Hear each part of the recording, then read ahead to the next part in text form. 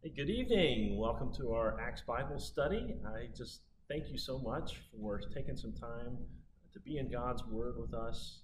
I know God's Word always works, and I know when I even prepare, and then when I get to hear your comments on the scriptures, it builds my faith. I learn new things, and I know this is what I've always wanted for all of our members. So the online format is actually kind of cool because there's so many more people that are just able to, at their leisure, at their convenience, to tune in. So thanks for joining us. We're in Acts chapter 6. We're going to look at how when the responsibility of the ministry is shared, that the word is spread, the effects of our work together is multiplied over.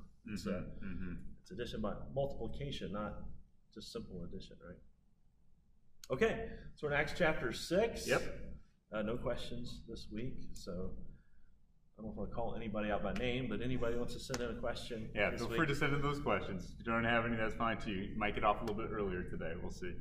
Now, you said that last time, and it was like that's true. 40 minutes last week. Well, if we stop talking and jump into this, we'll get it going here. Okay, fine. So, Acts chapter 6, verse 1.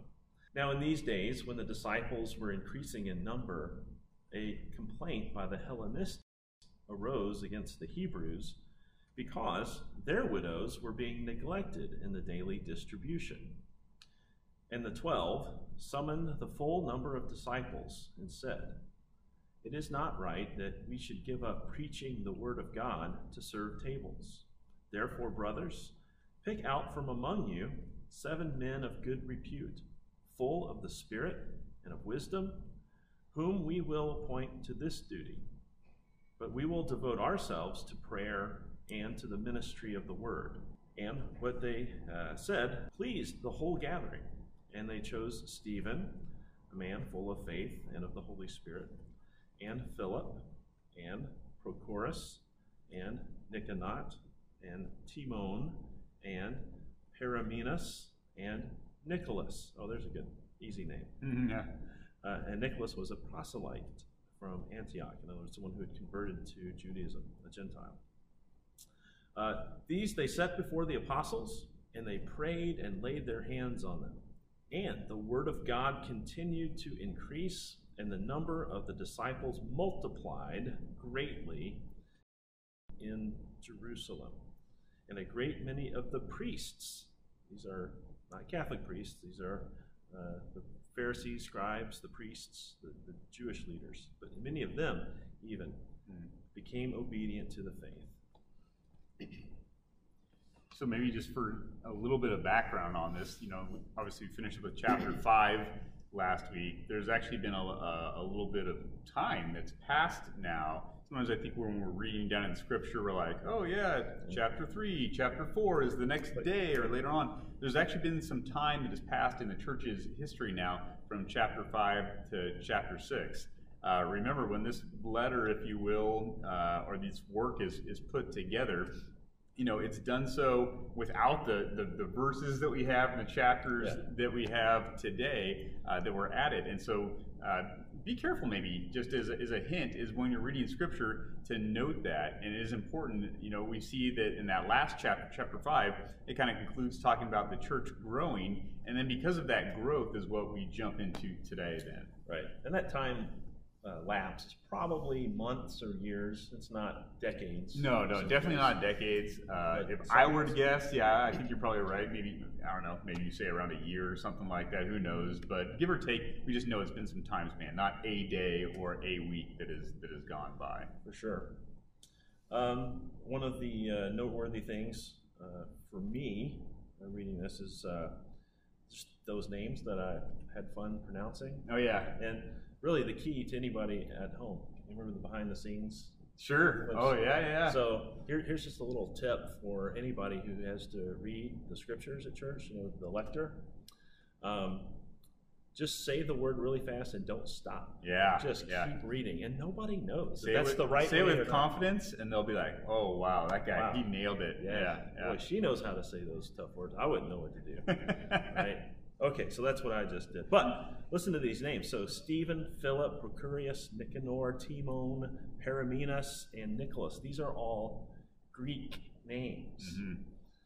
Now, what was the issue at hand, the flashpoint that caused this kind of change in their church?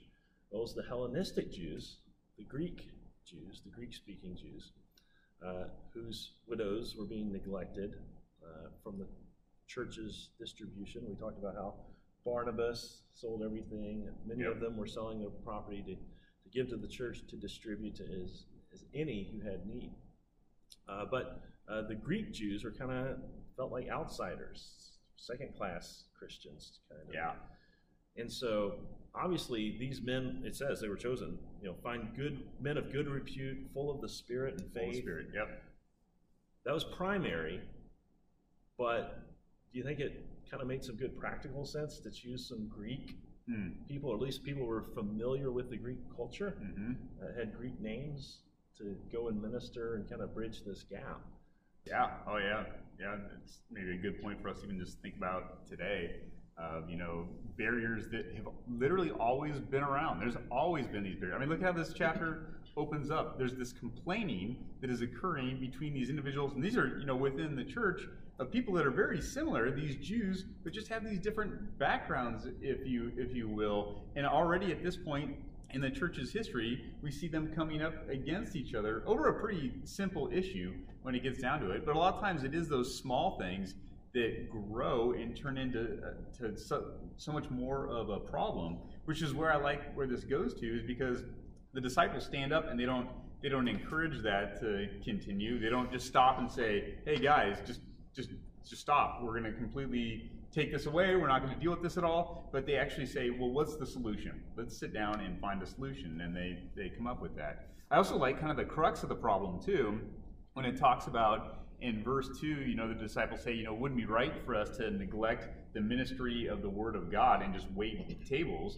Now, they're not saying that the acts of service that are going on around them are bad in any way, or that it's underneath them. They're saying, what is most important? God has given us gifts to be able to declare His Word to others, to be able to share the gospel. And that's what He is, literally, Jesus has called us to be able to do. We shouldn't take those talents and cast them aside or put them as a worse priority to be able to wait these tables, to be able to serve these people. But instead of saying, well, this service isn't important, well, again, they find a solution. They put something in place to be able to make sure these needs are actually taken care of so that they can continue on doing the work that they've been called to do then, too. Yeah, just the delegation of all the different roles, it's so important. And really, like you said, a few months have passed, a year maybe or so, and the church is just growing. And this is one of the little symptoms of growing pains. That's exactly what I would have said, yeah. And, how do they deal with this? How do they continue to do kind of the spiritual care and the gospel proclamation with kind of the social concerns, caring for the widows and orphans, like a church family is supposed to do? And what happens, right? As soon as they delegate these other duties, these things that need to be done, what happens to the church then? Yeah. Another. It's immediate there. It says right in there in verse 7 that it says it increased rapidly. I like that. Not that it just increased, but it increased rapidly, and a large number of even priests, as you mentioned, become obedient to the faith. Even these people that maybe they wouldn't have expected start getting on board and seeing this true gospel message. All because you see here the body of Christ really functioning together as it was made to function. They choose these other individuals that are excited about these responsibilities that are so important within the church, and they all start doing something. Nobody's being stagnant. Nobody's put in the wrong place, but it's this body that is morphing and growing together. So a great example for us, is Christians within our congregation and also within just the greater world as the ultimate church under God, to remember, where has God placed me? What are the talents God has given to me? And what does that look like when I put those to use? I would be more candid in this Bible study setting than I probably would be in like a sermon or something. Sure. But it's one of the biggest, really, call it an issue, concerns that I deal with as a pastor, is that I see this dichotomy. This paradox, really. We have these amazing volunteers here at Desert Foothills who just pour their heart and soul and time and money and everything they have into God's church, into His kingdom, the ministry, the mission. But it feels like it's only maybe 20%. Yeah. Of all the members. And that's everywhere, right? Yep. It's not just us. It truly is. If you look around, it's everywhere within the church. And so, how do we get beyond that curve? I mean, if that's truly where we're at, 20%. What does shooting for a goal of 50% look like? Imagine how that would change. Again, not this place here or change our body, even though it would for the better, but the lasting effects of the gospel upon the world. What would that do? And so for all of us to ask, what am I doing? How much effort am I putting forth? How am I responding to God and His Word? The early church does it, and we are still a part of that today. And so how can we do that? Yeah, and you just see what happens when everyone steps up and does even just a little bit of their own gifts, whatever their interests are. Maybe it's not singing in the choir. Maybe it's shaking hands. Maybe it's definitely not shaking hands. I'm an introvert. I just want to sing in the choir or be an usher, whatever. There's just so many ways to serve. And everybody stepped up, right? But more hands make lighter work for everybody. See how God designed us. That's how God designed us, yeah. So what can you do? That would be the question to ask at the end of this. It's a good challenge. And just maybe even practically, again, another behind the scenes element to be able to add in. I don't know, a few weeks ago now, maybe 4 weeks ago now, Pastor Mark came into my office, and he had been working so hard on just our new setup of like putting time and effort and energy into making and creating this new online element that we have. And as many of you probably have guessed, there's a lot of effort that goes into that. And so now, Pastor Mark's taken his efforts of, I'm writing the message, I'm still following up with people, I'm planning the service, you name it, you go down the line, and all of a sudden, well, now I'm a video editor, now I'm a recorder, now it's all these other tasks. And he said to me, we got to find a solution to this. We got to figure something out. And so we started looking around and saying, who can help us out with a couple of these little things? How does that work of being able to have some of this placed upon somebody else? Because I think these same words just about were uttered. It's not good for somebody in Pastor Mark's spot to be putting all his efforts. That, again, not that that's below either of us in any way. I'll tell you, I'll be the first one at any of our events to be washing dishes in the kitchen and make sure that we're taking care of or cleaning things up or prepping stuff. But what has God called us to do? And so every time you offer 10 minutes of your time to our congregation to do something like that, it does free up 10 minutes of somebody else's time to possibly spread the gospel in a very different way and open up the life of somebody else. So just another behind the scenes thing. Again, anything we ever say to you guys is something we have probably already said to ourselves, as Pastor Mark kicked off the message here at the beginning. For sure. Yeah, no, so for all of the kind of ceilings and boundaries that we have for growing this congregation, this is an easy one, and it's a free one to correct or to expand. To expand. The more people we have involved, the more people will get involved, become connected. All right, one more section here. Chapter 7 is a little bit shorter. This one's entitled Stephen Seized. It says, Now Stephen, a man full of God's grace and power, did great wonders and miraculous signs among the people. Opposition arose, however, from members of the synagogue of the freedmen, as it was called, Jews of Cyrene and Alexandria, as well as the province of Cilicia and Asia. These men began to argue with Stephen, but they could not stand up against his wisdom or the Spirit by whom he spoke. Then they secretly persuaded some men to say, We have heard Stephen speak words of blasphemy against Moses and against God. So they stirred up the people and the elders and the teachers of the law. They seized Stephen and brought him before the Sanhedrin. They produced false witnesses who testified This fellow never stops speaking against this holy place and against the law. For we have heard him say that this Jesus of Nazareth will destroy this place and change the customs Moses handed down to us. All who were sitting in the Sanhedrin looked intently at Stephen, and they saw that his face was like the face of an angel. That's what people say about me often. Yeah, you're right. Yeah, you should start signing all your cards like that. Even Pastor Mark, the guy with the face like an angel. Yeah. No. I do kind of wonder what that means. Was he young? Did he have a glow? That's so funny. Out of everything I can share with you or explain to you, I have no idea what that means. I didn't take time to really look at any commentaries. I was just going to throw it to you and be like, what does that even mean? Yeah. There's something special there, though, right? Like that all these people are noting this? Yeah. They kept saying he's full of the Spirit. He's full of the Spirit. And think about this, right?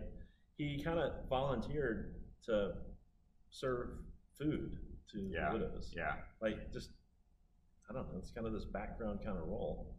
That's what he stepped up to. Yeah. But God had something just a lot bigger plans for him. Yeah. Interesting there, they say that he is one of the members of the freedmen, that are mentioned there. So somebody that used to be a slave, right? I guess is what's being described there. It's kind of put a little bit of background on him. And then from there, and it gets pretty, it gets pretty deep pretty quick there for him. All of a sudden there's this secret plan that is devised against Stephen to be able to go after him. And as you read through this, I don't know about you, but I just see the story of Christ that's in there. Something so similar in a lot of ways that happened to Jesus himself. And so maybe a couple things to remember there. Number one, this is what all these individuals were up against. We had talked about the guys getting persecuted just a couple chapters ago, and even this last chapter, and they were really up against the face of being jailed, of being put to death, of being tortured, you name it, being imprisoned, and all these things they keep doing because they really have that love for their Savior, that their Savior had that love for them. It really is just almost mirrors the persecution of Christ and how it goes down for him too. Yeah, I think it's just another reminder to me, over and over again, how these men and women in the first century had absolutely no motivation to make up a story about Jesus or to make up a religion, to replace Judaism or something like that. This was at great personal cost, day in and day out. And you think, well, even still today, if a person in a Jewish family converts to Christianity, they have a funeral for them. Mm-hmm. Like they're completely cut off from their family. And you think about when you live in Jerusalem, they're surrounded by Jews, and you're completely cut off from your family and society. One of the reasons Barnabas and so many of the early Christians gave everything they had to the church to distribute to people who had need was because they didn't have any people trading with them or wanting to buy from them. They were completely cut off from this economic system. It was a very drastic situation. And then you got their leaders, who are being hauled into court and falsely accused and imprisoned and flogged. And next week we'll see what happens to Stephen. Again, they preached Jesus Christ crucified and risen at a tremendous personal cost. Just this week, actually, my friend Pat called me and she was asking me some questions about Matthew chapter 26. And as I just kind of flipped through that real quick and look back here, this is the story of Christ toward his latter moments in life as the chapters start to wane down in that gospel. And here's the text as Jesus goes before the Sanhedrin from chapter 26, just verses 59 and 60 here. It says, the chief priests and the whole Sanhedrin were looking for false evidence against Jesus so they could put him to death.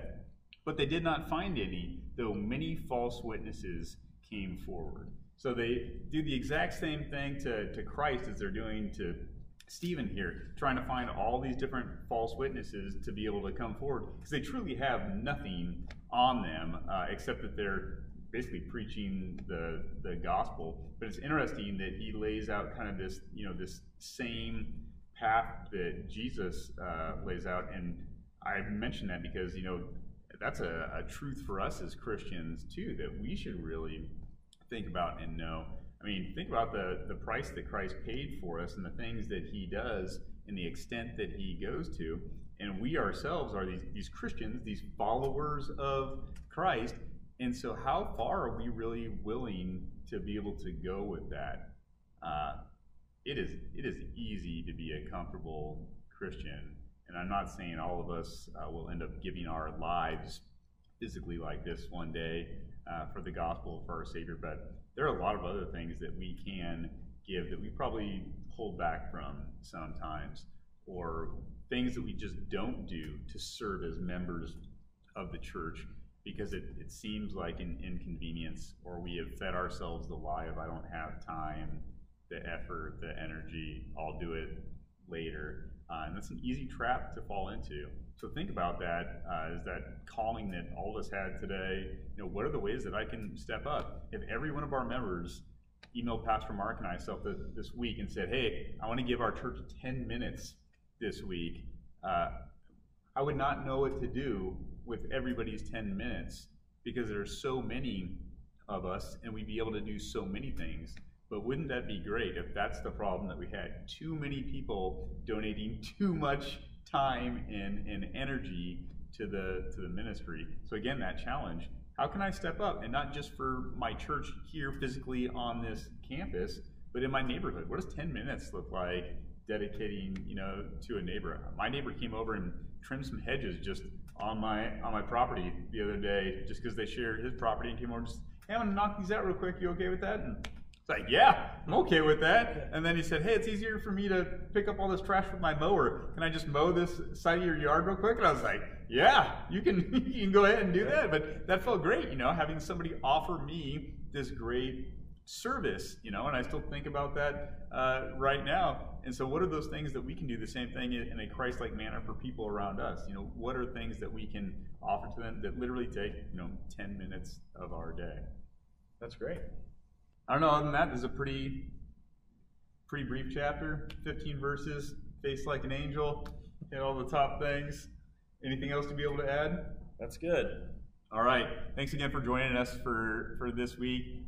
Come back, join us next week, maybe even read ahead next week. Check out chapter 7. It's a little bit longer. So you get your money's worth next week. Maybe if you read it, we can break it down a little differently next week. The extra time we're giving them off this week, we're going to take back next week. All right. Chapter 7. No problem. With that, let's pray for the day. Dear Lord, Heavenly Father, again, we thank you for meeting with us during this time as we explore your word. Please continue, Lord, both to challenge and also encourage us in our faith, that the Spirit will live just alive and well within us to boldly go out and share of your great gospel.